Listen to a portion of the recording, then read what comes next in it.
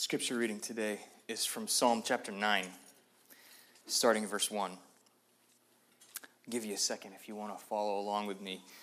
I'm going to be reading 20 verses, and it might seem like a lot, but I think it'll be good, and I think it'll help. Psalm chapter 9. David is the psalmist, and he writes, "I will give thanks to the Lord with my whole heart. I will recount all of your wonderful deeds. I will be glad and exult in you. I will sing praise to your name, O Most High. When my enemies turn back, they stumble and perish before your presence. For you have maintained my just cause. You have sat on the throne giving righteous judgment. You have rebuked the nations. You have made the wicked perish. You have blotted out their name forever and ever. The enemy came to an end in everlasting ruins. Their cities you rooted out. The very memory of them has perished. But the Lord sits enthroned forever. He has established his throne for justice. He judges the world with righteousness. He judges the peoples with uprightness. The Lord is a stronghold for the oppressed, a stronghold in times of trouble, and those who know your name put their trust in you. For you, O Lord, have not forsaken those who seek you.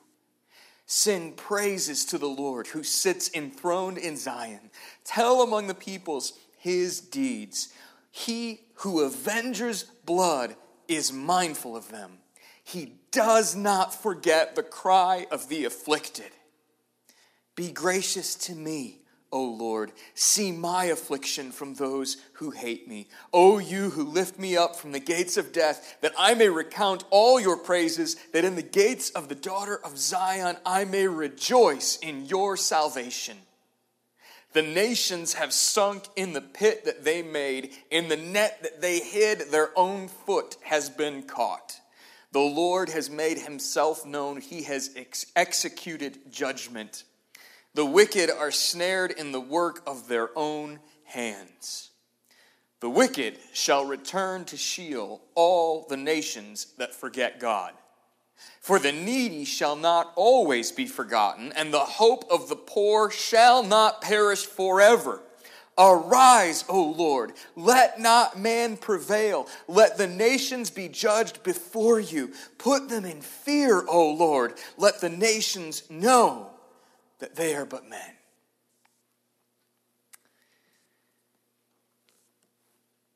I think in the 4+ years that I have pastored here, I have never talked about my master's thesis, and it's with very good reason. It is hopelessly boring. That said, while I was researching for it, I began to be interested in strange things. So there is a great Greek grammar by a guy named Daniel Wallace who studied at Dallas Theological Seminary. If you want to know biblical languages, and I, oddly enough, had wanted to know them from the time I was a boy, Daniel Wallace's grammar is the best modern grammar. But as I was doing my master's thesis, I began to learn that I couldn't rely on it completely, that I had to think for myself, that I had to do my own research. And what I began to notice again and again was how often Wallace actually cited this guy that I'd never heard of before named A.T. Robertson. So I started being curious about A.T. Robertson. I found out that he published a Greek grammar in about 1914, I think was the first edition. So at that time, it was exactly 100 years old, and I went and I found a copy, and when I was searching the library, I also discovered that there was a biography on A.T. Robertson. And I thought, I have reached a new low of nerdiness if I want to read a biography of a grammarian. But I knew enough about his grammar that when he was writing, number one, he understood the scriptures deeply. If I had a question about a verse, I could look in the index and see if Robertson wrote about it, and his insight was always helpful. And when I read the introduction to his grammar, again, a new low of nerdiness, I learned that he had a passion for linguistics that was unheard of. 100 years ago, linguistics was a brand new discipline. And this American scholar was learning languages like Hindi, which almost no Westerner had ever studied, not because the Bible was written in Hindi, but because he was able to be a better grammarian as he studied difficult foreign languages. His scholarship was unparalleled. It was incredible. And then I discovered that not only was he a genius of a scholar, but he had the heart of a Christian who loved Jesus. And in the end of his grammar, he has this note where he says he's written this to help those who study the Word of God so that they could learn Greek, so that they could understand more accurately what the Scriptures say. But he said, my heart is not just so that you would know the Scriptures in your head, but that people like D.L. Moody, maybe the greatest evangelist of his day, we would think of like a Billy Graham, somebody that packs stadiums, that preaches the good news of Jesus, that we can be forgiven. A.T. Robertson says he writes his Greek grammar so that people like Billy Graham and D.L. Moody could preach the gospel and know the Scriptures accurately. So A.T. Robertson combined two things that I love. He combined the best of academic scholarship with a heart that loved Jesus, that wanted to see people saved. And so this man became one of my heroes. And so when I found out that there was a biography about him, I thought, awesome. And I grabbed it off the shelf and I took it home, and it was only later that I thought of like the low that I had sunk to. And as I began to read, I learned some beautiful and tragic things. I learned that when he was a young man, his daughter died, and he held her little body and he wept, and he just prayed to Jesus and said, Jesus, you healed little girls. Why didn't you heal my little girl? And you could see the depth of his faith, and you could see his grief. And you could see that his faith was real. And yet the thing that stands out to me the most about that biography is not his little girl. It's the fact that I learned that A.T. Robertson grew up on an American plantation, and that his family abused hundreds of slaves in America. And that the man that I admired, who had become a kind of hero to me, not only fought for the South in the Civil War, but that he was insanely proud of his family name and the plantation that he had grown up on. And to my knowledge, he never repented of the sins of abuse and slaveholding. This man who claimed to love Jesus, and I believe he did love Jesus, this man was guilty of one of the worst sins that has ever existed on American soil. And this week, the passage that I have to preach in 1 Peter is a passage that American slaveholders would have used to justify slavery in America. And before I go through it, line by line, like I believe we faithfully must do if we love the Scriptures and take the Word of God seriously, I want to address this issue of slavery in America and of slavery in Christianity. Because, and I want to speak especially to some of our younger people, this is a question that matters if you're older, but especially if you are in school and if you are going off to college. If you haven't already, you will hear people say, how can you follow a God who allowed slavery? You will hear the question, how can you follow a God that inspired a Bible that supported the slavery in the South? And there's no denying that people who called themselves Christians did do this. They used passages like 1 Peter 2 that begins, slaves. Or if you have a Bible that tries to paint it in slightly rosier pictures, it might say servants, and that's about it, the best that they can do to make a little bit of a distinction. So before we go to 1 Peter, I want to demonstrate to you from the Word of God exactly what God thinks of slavery. And so I've entitled this message, God Speaks on Slavery, because he speaks on it, and he speaks very, very loudly. Some people, when they talk about this topic, they might do, and in fact I have done in the past, something like this. You can look at the evils of the African slave trade and American slavery, how they would describe how a ship in Africa was loaded with 600 people, and when it arrived in America, 400 of them would be dead, and no one cared. You can hear of the whippings, of the sexual abuse. You can hear of all of the horrific, nightmarish, hellish things that happened in the American institution of slavery. And then you can pause and say, slavery in the New Testament world was different, and it was. And, in fact, when I preached the book of Exodus, the book of Exodus has some passages where it talks about slavery in Israel, and you can say things like, slaves were set free in the year of Jubilee. There was no such thing as perpetual slavery for the Jewish people. And so you can say, there's a difference. It's not the same. But the problem is, it was still evil in the New Testament. The question when you come to something like slavery is not, why did God allow slavery? But why does God allow evil at all? And I want to pause for just a moment with this particular type of evil and say a couple of things. You can point out things, and I did when we went through Exodus 21:16. God clearly says that anyone who steals a person and sells him or her is to be put to death. The penalty for man stealing or woman stealing or whatever you want to call it in the Old Testament is death. God did not allow something like what happened in the African slave trade in Israel, and it was not permitted among New Testament Christians. So there's that.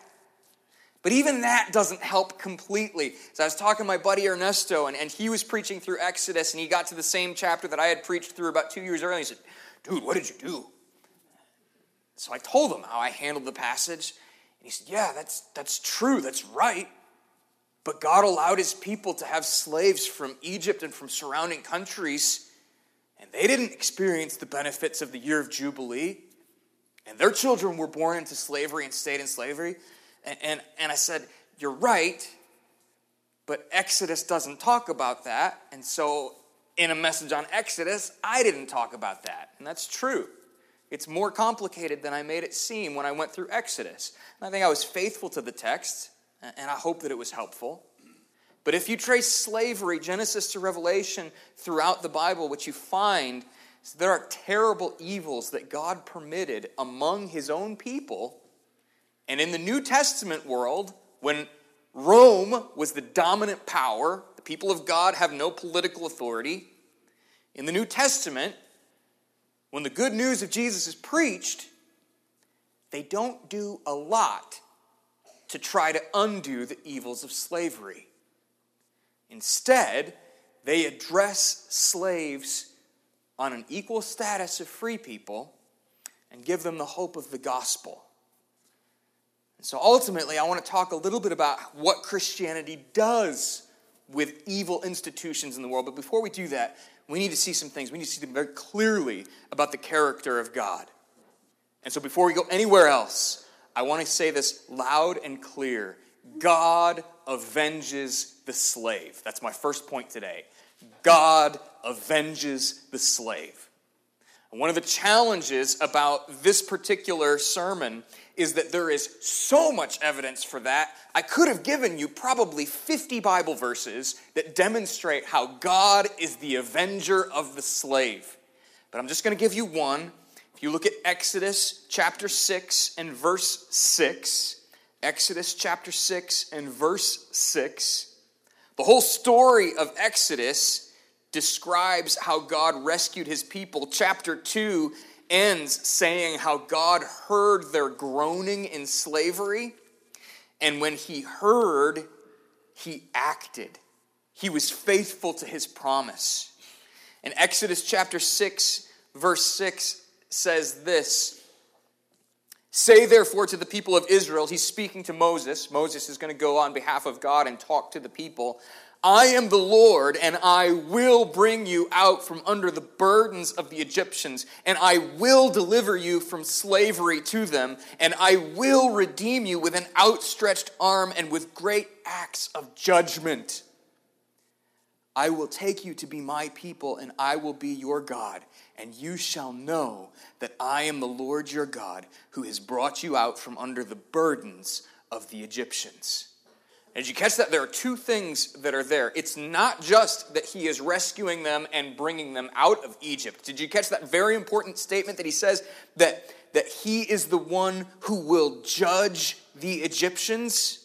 It's the very last thing in verse 6. He says, "I will redeem you with an outstretched arm and with great acts of judgment." You can read through the plagues that God pours out on Egypt. You can understand that he is judging the sin of Egypt. And part of the sin of Egypt was the cruelty of the slavery that they imposed upon the Hebrew people. You can read about how they were murdering baby boys because they were afraid of the strength of the Hebrew people. You can read about the horrific suffering that God's people endured. And know this, that the judgment God pours out on Egypt is an act of his justice because of the sins of Egypt. God avenges the slave. He is the great liberator. You might say, well, that was true in Exodus for the people of God. Was that true anywhere else? And I add this. Not only does God avenge the slave in Exodus, God clearly warns his people that if they abuse the slaves that they were in his plan permitted to have, Deuteronomy 28:68 says this, to the people that God has freed, "The Lord will bring you back in ships to Egypt, a journey that I promised that you should never make again. And there you shall offer yourselves for sale to your enemies as male and female slaves, but there will be no buyer." Now what's happening? God warns his freed people that if they rebel against him, they will go back into slavery. And he warns his people that he will judge them just like he judged the Egyptians. And it's not only in Deuteronomy. You find, if you remember from the book of Ezra chapter 9 and Nehemiah 9, two hugely important passages in the Bible, demonstrate so clearly, they look back to this passage in Deuteronomy. Both Ezra and Nehemiah do in chapter 9. And both of them say that the way God sold his people into slavery to the Babylonians was a direct fulfillment of his warning on them. You can read all of the prophets like Isaiah and Jeremiah are so abundantly clear that the people of God would be sold into slavery particularly because of the way they abused the poor. So God didn't just care when the Hebrew people were suffering in Egypt. He cared when the Egyptian person was suffering in Israel. And when the Israelites broke the law of God and failed to keep his commandments, God sold them into slavery. And you can read the brokenhearted Ezra and the brokenhearted Nehemiah. Both of them say, God, we are slaves today because of the sins of their fathers and grandfathers.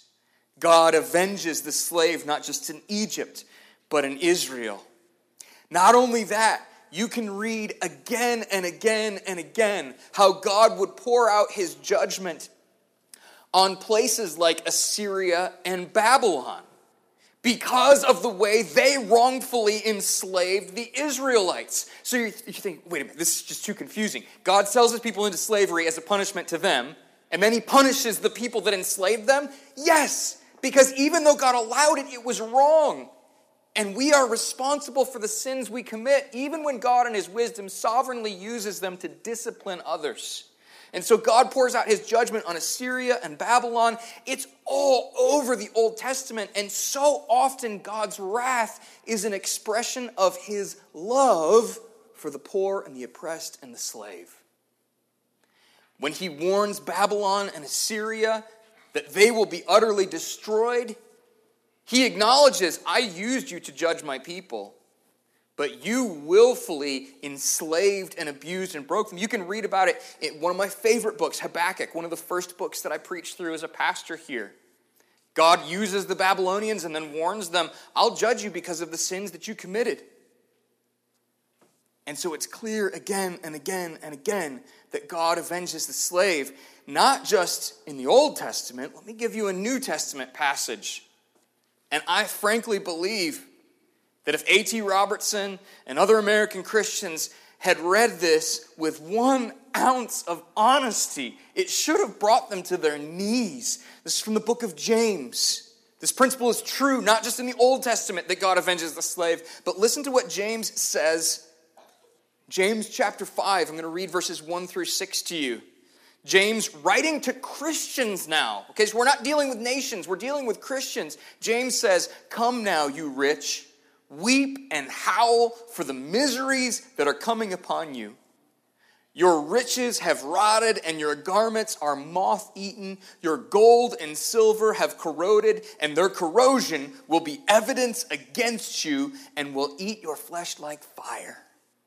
You have laid up treasure in the last days. Behold, the wages of the laborers who mowed your fields, which you kept back by fraud, are crying out against you. And the cries of the harvesters have reached the ears of the Lord of hosts. You have lived on earth in luxury and in self-indulgence. You have fattened your hearts in a day of slaughter. You have condemned and murdered the righteous person. He does not resist you.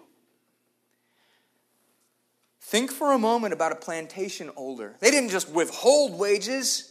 They beat their slaves if they didn't work hard enough. There was no wage to be thought of. And God says, I have heard the cries of your slaves. And you ought to weep and howl for the miseries that are coming upon you. You might think that the Bible records history of God's judgment on countries like Assyria and on countries like Babylon. Have you ever thought about the history of God's judgment on America? I remember asking the question when 9/11 happened, is God judging? And some pastors would immediately say, yes, we deserve the judgment of God. He's calling us to our knees to repent. Other pastors would say, no, absolutely not. God would never allow something like that to happen. But listen to what Abraham Lincoln said in his second inaugural address. I think Abraham Lincoln had more courage than most pastors have today. Listen how Abraham Lincoln understood the Civil War. He said, if we suppose that American slavery is one of those offenses which, in the providence of God, must needs come, but which, having continued through his appointed time, he now wills to remove, and that he gives to both North and South this terrible war, as the woe due to those by whom the offense came. Pause for a second. Civil War is one of the bloodiest wars in American history. Over 600,000 Americans died, and Abraham Lincoln says it was the woe that was due to those who committed the offense of American slavery, both North and South. In our modern times, we like to think that the North was totally innocent. Abraham Lincoln understood there was more complexity than that. He knew that there were rich Northerners who profited from the slave trade while they sold slaves to the South where they worked. And so he understood that there was no such thing as an innocent country when it came to the sin of slavery. He said this evil war was due to those by whom the offense of slavery came.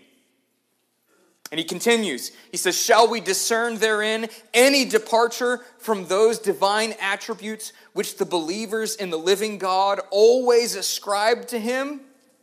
Fondly do we hope, fervently do we pray, that this mighty scourge of war may speedily pass by.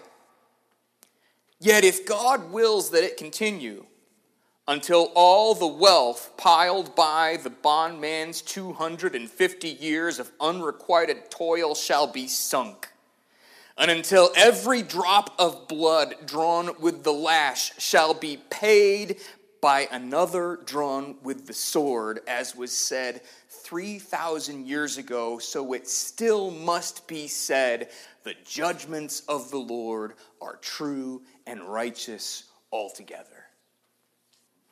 Did you catch what he said? He's saying that the blood that was shed on the battlefield was a righteous judgment for the blood that was shed in the cotton field.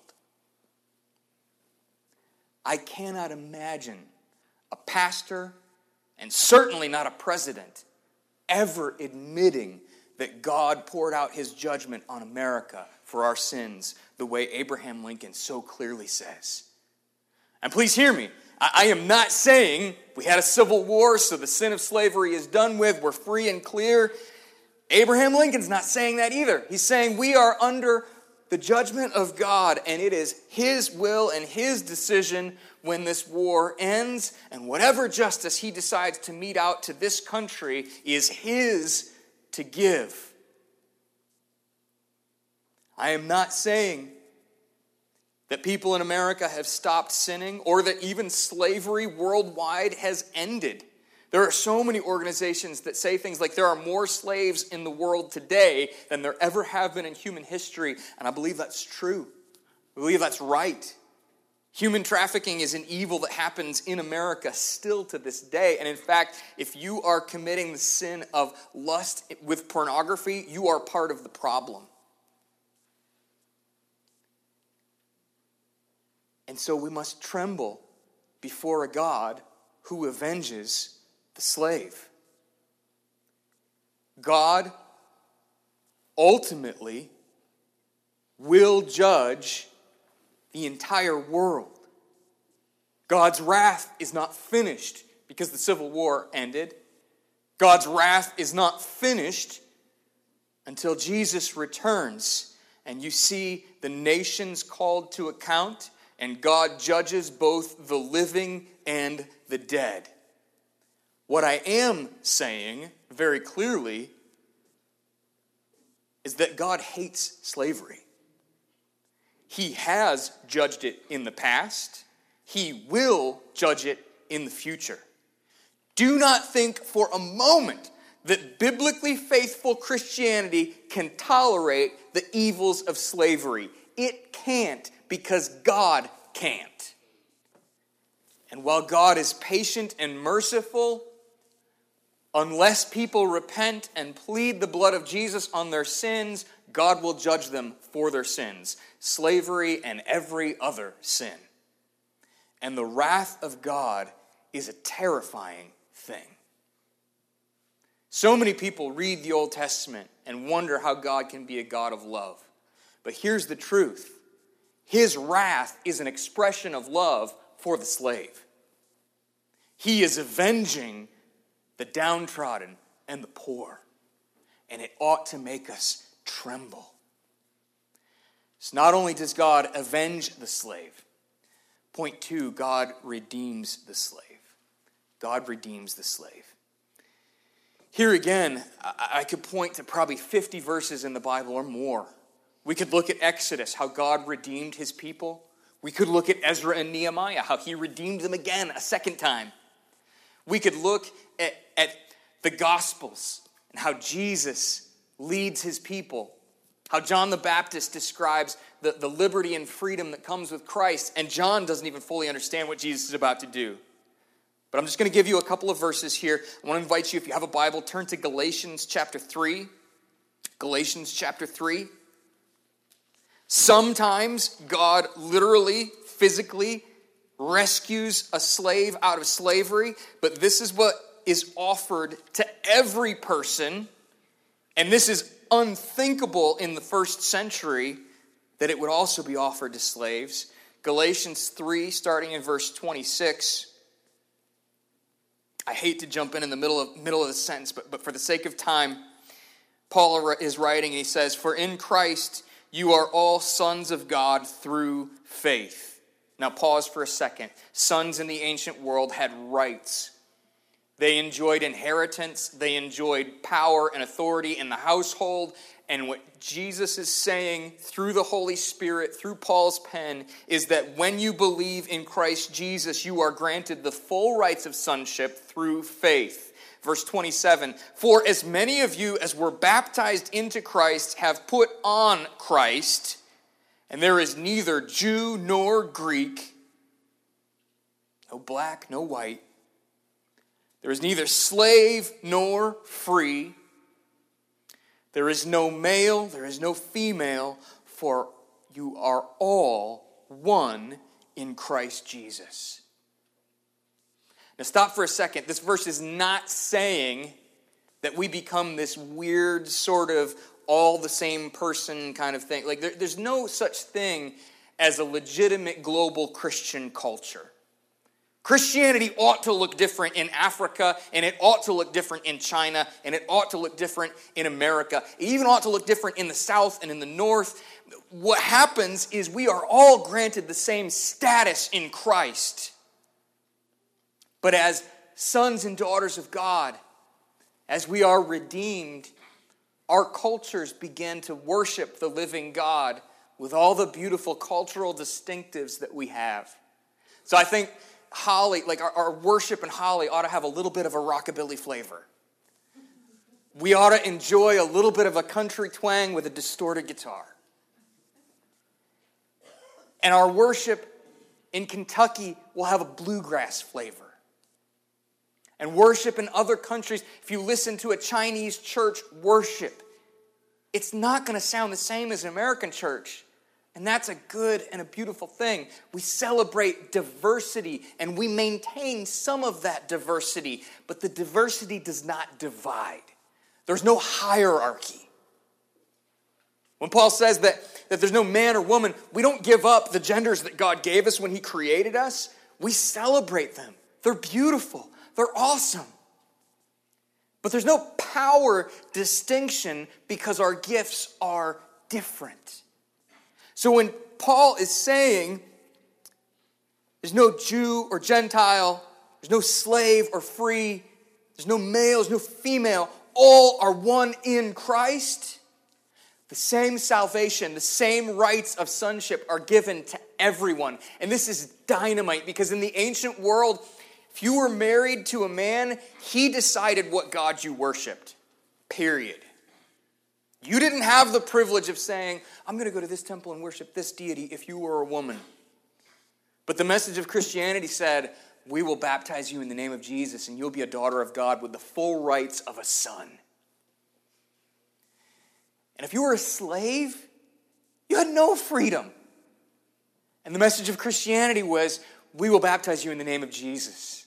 And you might live in a household where you have an earthly master, but you are free in Christ, and you are a son of the Most High God.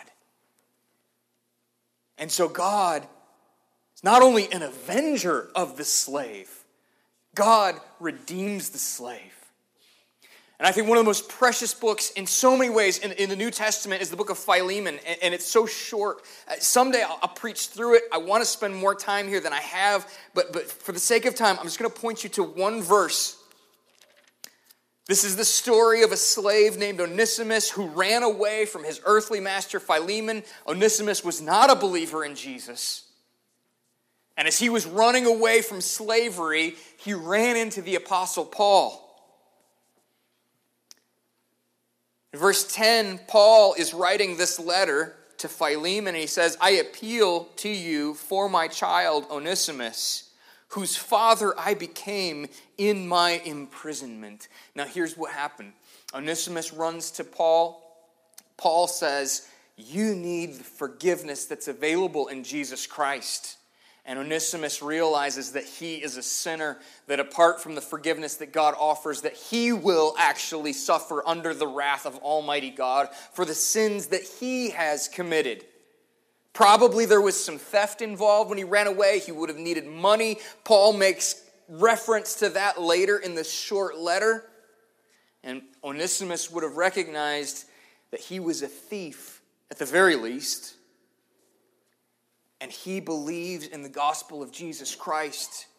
He is baptized in the name of Jesus. He is made a son of the Most High God through faith in Christ. And Paul writes this short little letter that flips ancient slavery completely on its head. Some in America use this letter to say, see, Paul sent Onesimus back to Philemon. Slavery's fine. They didn't read it carefully. Because Paul says to Philemon, you need to receive him as a brother. You don't enslave your brother. You don't beat your brother. And Paul says, if there's anything that he owes you, I want you to charge it to my account, and I want you to recognize that you owe me your life. Why? Because unless Philemon had heard the gospel from Paul, he would be dead in his sins under the wrath of God. And Paul is saying to Philemon, listen, you owe me your life, man. How dare you? How dare you be angry with your brother who is a son of the Most High God for some piddly little thing that he took from you? If you're upset about it, charge it to my account. And don't forget that you owe me your life. This precious little book shows why within a few hundred years, the ancient world no longer tolerated slavery the way it did in the first century. And it shows why godly Christians who read all of the Bible could not tolerate slavery in Europe or in America, because God redeems the slave. For Onesimus, that was literal and immediate. He was released, and history tells us Onesimus actually became a bishop in the church. He had authority that, honestly, Philemon probably never had. And so for some slaves, their liberty was immediate. But that wasn't true for many, many slaves. And so next week we'll see in 1 Peter how the Apostle Peter wrote to those who very likely remained slaves. Now it is true, first century slavery was a little bit different. It was possible for slaves to purchase their freedom. You find references in 1 Corinthians. Paul says, if you can, pursue your freedom, because it's better to be free than to be a slave. You have more ability to serve the Lord. You have more ability to give generously as you earn your own wages. And so Paul believed in seeking freedom, but that wasn't the first priority of New Testament Christianity. The church did not attempt to overthrow the power of Rome and the state. They didn't attempt to stop the slave trade from the top down. Instead, they preached the gospel of Jesus Christ, both to Philemon and to Onesimus, both to master and to slave. And when both were baptized into Jesus Christ, they became equals in the church. Last February, I went to a conference, and every year for over 30 years, they've done a biography of a Christian, usually a pastor, to just give other pastors a little bit of help, sometimes encouragement to say, look at the things that this guy experienced, and this is some wisdom that he had after being a pastor for 50 years, and it is helpful and it is encouraging. But I learned about a guy named Lemuel Haynes, who was a pastor in early America. He was a slave for the first 18 years of his life. Lemuel Haynes, when people asked him, why do you think God is permitting slavery? And he hated it. It was evil. He lived under it. He never knew his mom. Lemuel Haynes said, I believe a part of the purpose of God is so that when slave and master are saved and worship together in the same church, an unbelieving world wonders what on earth just happened. Because it doesn't make sense. How in the world could a slave forgive their abusive master? How in the world can an arrogant master humble himself and recognize his proper place in the church of God. It only happens when God does a work in your heart through the power of the Holy Spirit, and he leads you to confess your sins and to trust in the grace of Jesus that unites people who are radically different. God redeems the slave. He also redeems the master. And through the power of the gospel, both slaves and masters were forgiven of their sins and treated as equals within the church. In the first century, Christianity spread like wildfire throughout the ancient world because of the hope of Jesus that was real for oppressed and broken slaves. The fact that Almighty God would humble himself and die for a slave tells you that he is a God of love. God doesn't just say, I love you. He shows it when he sends his son to die on the cross. Scripture says that while we were yet sinners, Christ died for us. And it actually teaches in a sort of universal slavery. Jesus said, in fact, one of the songs we sang today, this passage from the song, Jesus said, truly, truly, I say to you, everyone who practices sin is a slave to sin. The slave does not remain in the house forever. The son remains forever. So if the son sets you free, you will be free indeed. And Paul, writing in the book of Romans, says to average people, you might consider yourself a free person. Everyone here is. But he says, you are slaves of the one whom you obey, either of sin, which leads to death, or of obedience, which leads to righteousness. But thanks be to God that you who were once slaves of sin have become obedient from the heart to the standard of teaching to which you were committed, and having been set free from sin, have become slaves of righteousness. He says, I am speaking in human terms because of your natural limitations. For just as you once presented your members as slaves to impurity and to lawlessness, leading to more lawlessness, so now present your members as slaves to righteousness, leading to sanctification. For when you were slaves of sin, you were free in regard to righteousness. But what fruit were you getting at that time from the things which you are now ashamed? For the end of those things is death. Many people believe that they are walking in freedom when they reject the scriptures and what God has to say about what sin is. Many people celebrate sin and act as if they are going to enjoy life because they've thrown off the yoke of Christianity and they no longer need to be faithful to their spouse, or they no longer need to identify as a man or as a woman, and it doesn't matter who their significant other is. The scripture teaches that when you think you're in that kind of freedom, you are really in the bondage of slavery, and the end of that slavery is despair and death.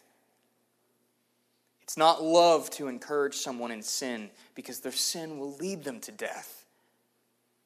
Paul says, but now that you've been set free from sin, and that happens through faith in Jesus, when you are set free from sin, you become slaves of God, and the fruit you get leads to sanctification, and its end, eternal life.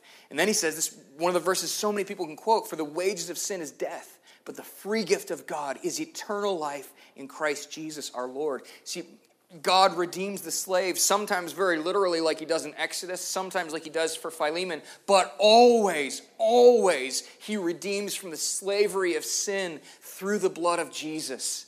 He promises that you can be set free today from your sin, and for all who are oppressed, he promises justice in the future. But not only does God redeem the slave, the last thing that I have for you this morning is God empowers the slave. And that's a sense that almost doesn't make sense. What do I mean when I say God empowers the slave? Well, there are a couple of truths that give you strength and hope no matter what your situation or circumstance is. And you can look at passages like Genesis 50, verse 20. Okay, we're not going to go there for the sake of time. Joseph is sold into slavery as a young man by his brothers. And at the end of his life, his brothers are there. Joseph has been rescued out of slavery. He's now the number 2 man in Egypt, and his brothers are humbled coming before him. They're terrified that he's going to seek revenge on them. And Joseph says, Genesis 50, verse 20, what you meant for evil, God meant for good. And Joseph found the faithfulness of God as a slave and as a prisoner. And not only did Joseph find the faithfulness of God, God worked to bring about the salvation of his people as Joseph saved them from starving in a famine. In other words, the ground principle that sustains you in suffering is that when you can't see what God is doing, whether it's the death of a child or a virus or something horrible, when you can't see what God is doing, you can trust that he's working it for good in your life. God is able to take terrible evil and work it out for good. Again, Joseph experienced literal freedom in this life, but not every slave does. And so the last verse that I want to point you to is Luke 16:25. Luke 16 has one of the most terrifying passages of all the Bible. Jesus describes the reality of hell in some of the most vivid terms in all of the Bible. It is a terrible place that Jesus clearly believed was real. And in Luke 16:25, he's talking about a rich man who had everything in luxury. He did not care about the suffering of the poor. And when he died, he woke up in hell, in anguish, and in torment. There's a poor man named Lazarus. And look with me, I'm going to start in verse 24 where the rich man is speaking. And he called out, "Father Abraham, have mercy on me. Send Lazarus to dip the end of his finger in water and to cool my tongue, for I'm in anguish in this flame." In other words, he wants this poor man to still act like his slave, even though they've died. Verse 25, "But Abraham said, 'Child, remember that you in your lifetime received your good things, and Lazarus in like manner bad things. But now he is comforted here, and you are in anguish.'" And Jesus describes this as justice.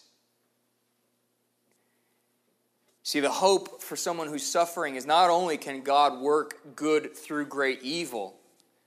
Many people will not see justice in this life, but there is the hope that God will bring justice in the next life. Sometimes God brings it soon.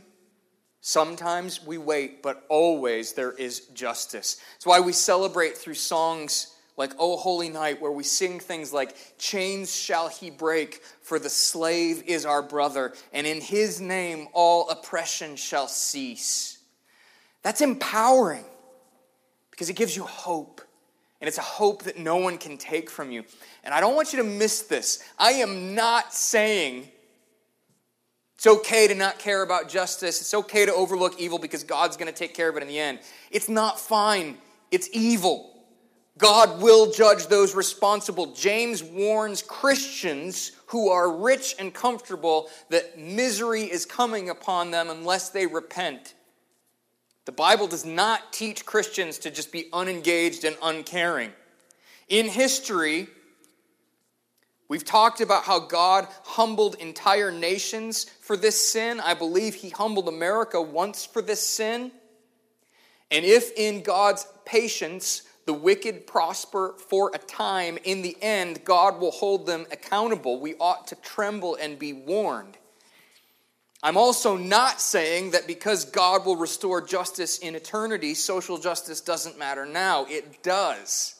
We ought to oppose evil as Christians, and we can thank God for Christians like William Wilberforce and Frederick Douglass, who fought tirelessly to end slavery because they believed in the Bible.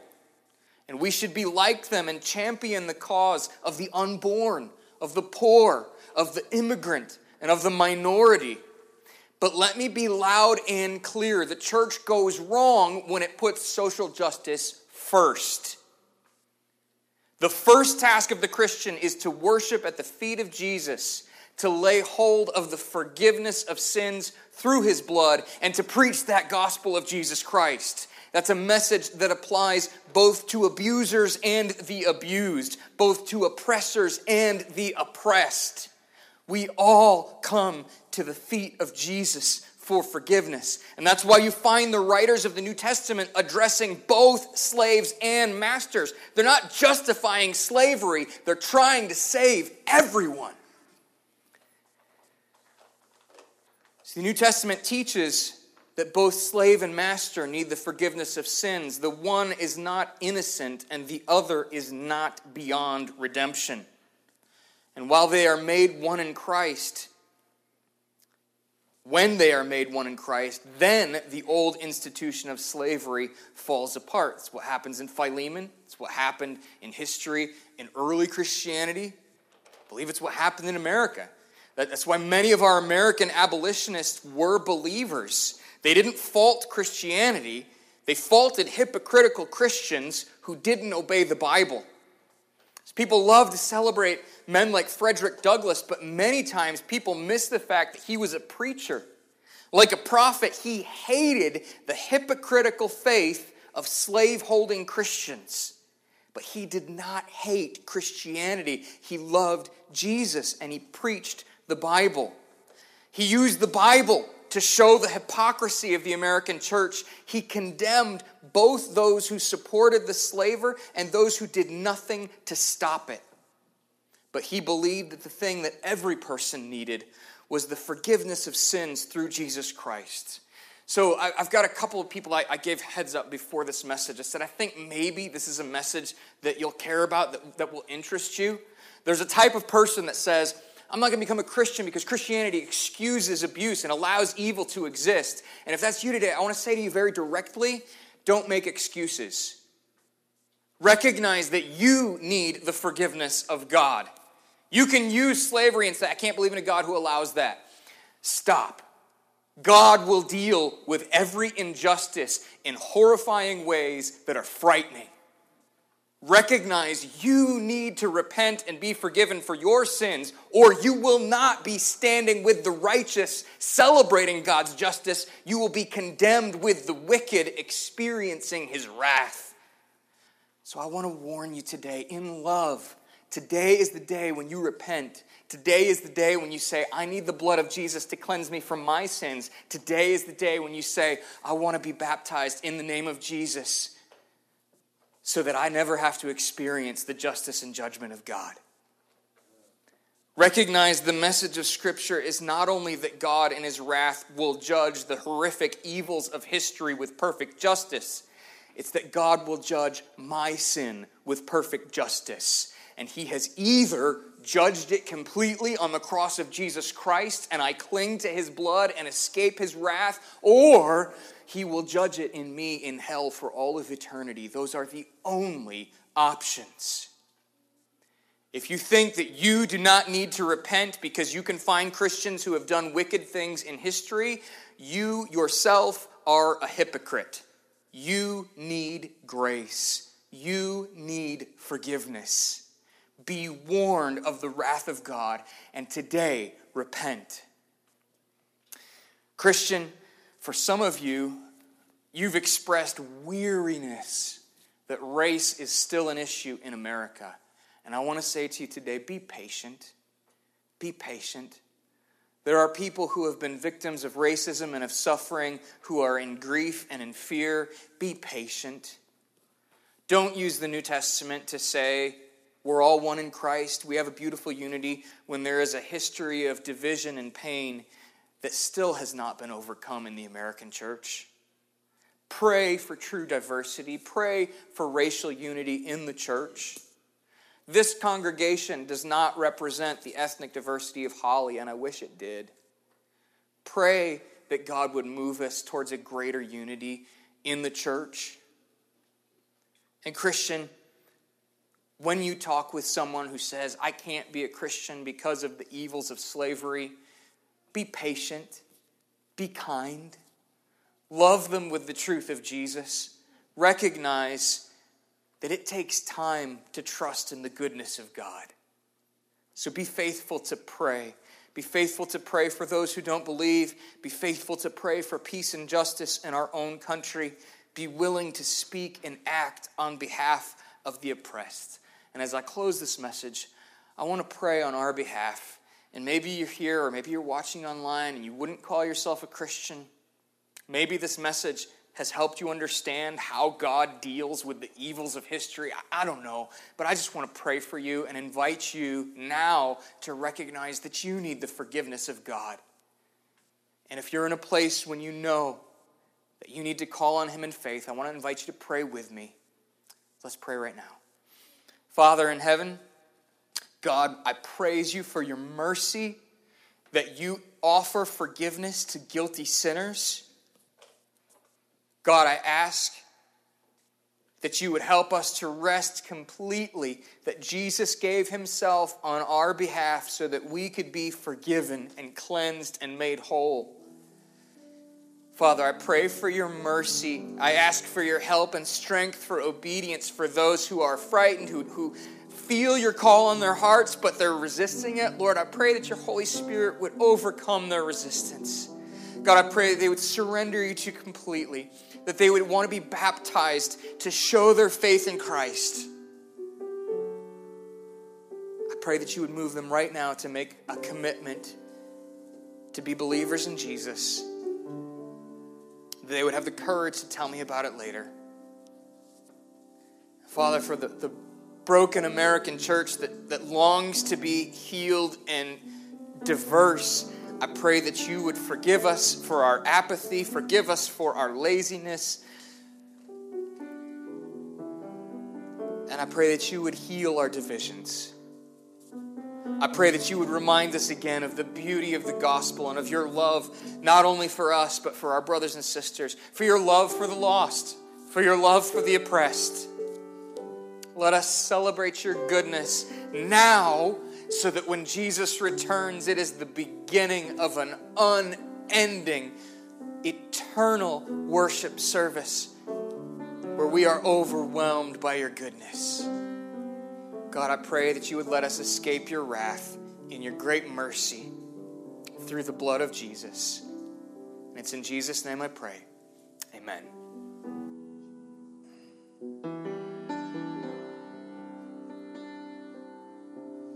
Jesus, keep me near the cross.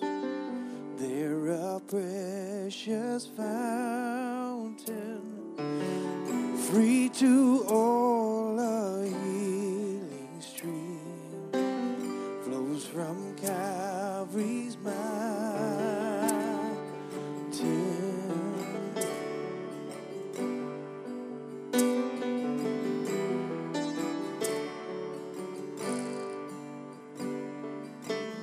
Near the cross a trembling soul, love and mercy found me. There the bright and morning star sheds its beams around me.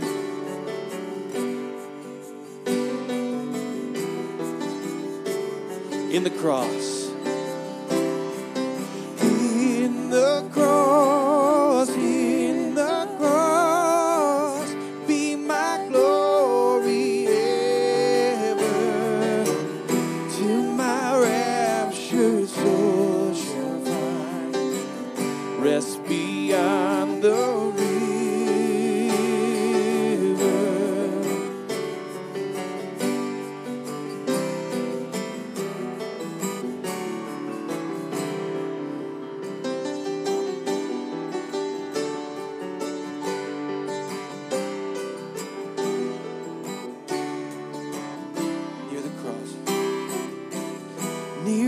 cross, O Lamb of God, bring its scenes before me. Help me walk from day to day with its shadow over me. In the cross. In the cross, in the cross, be my glory ever, till my raptured soul shall find rest beyond the river.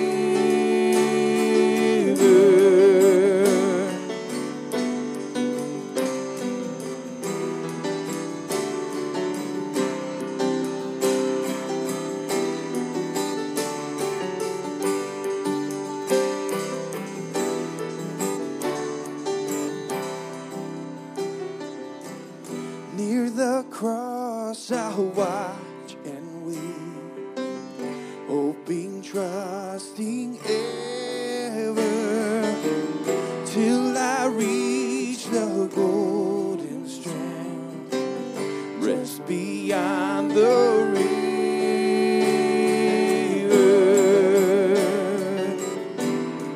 just beyond, in the cross. In the cross, be my glory ever, till my raptured soul shall find rest beyond the river. In the cross,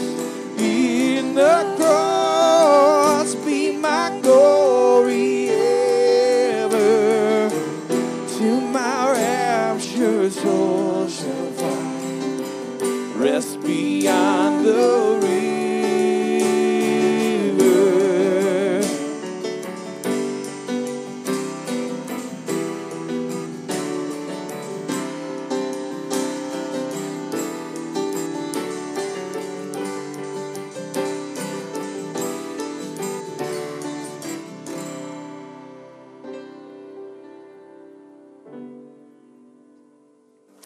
As I dismiss you this morning, if the Lord has spoken to your heart, maybe you realize you need baptism, you can contact us through our website if you're watching online. If you got my cell phone number, you can text me. Come up, talk to me after service. I want to help you be obedient to whatever the Lord has laid on your heart to do.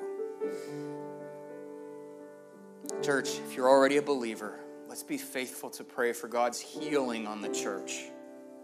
That He would heal our community in Holly. That blacks and whites would be able to worship together, Hispanics, that we would be one church like God describes heaven would be. Next week, I'll be preaching on that message in 1 Peter.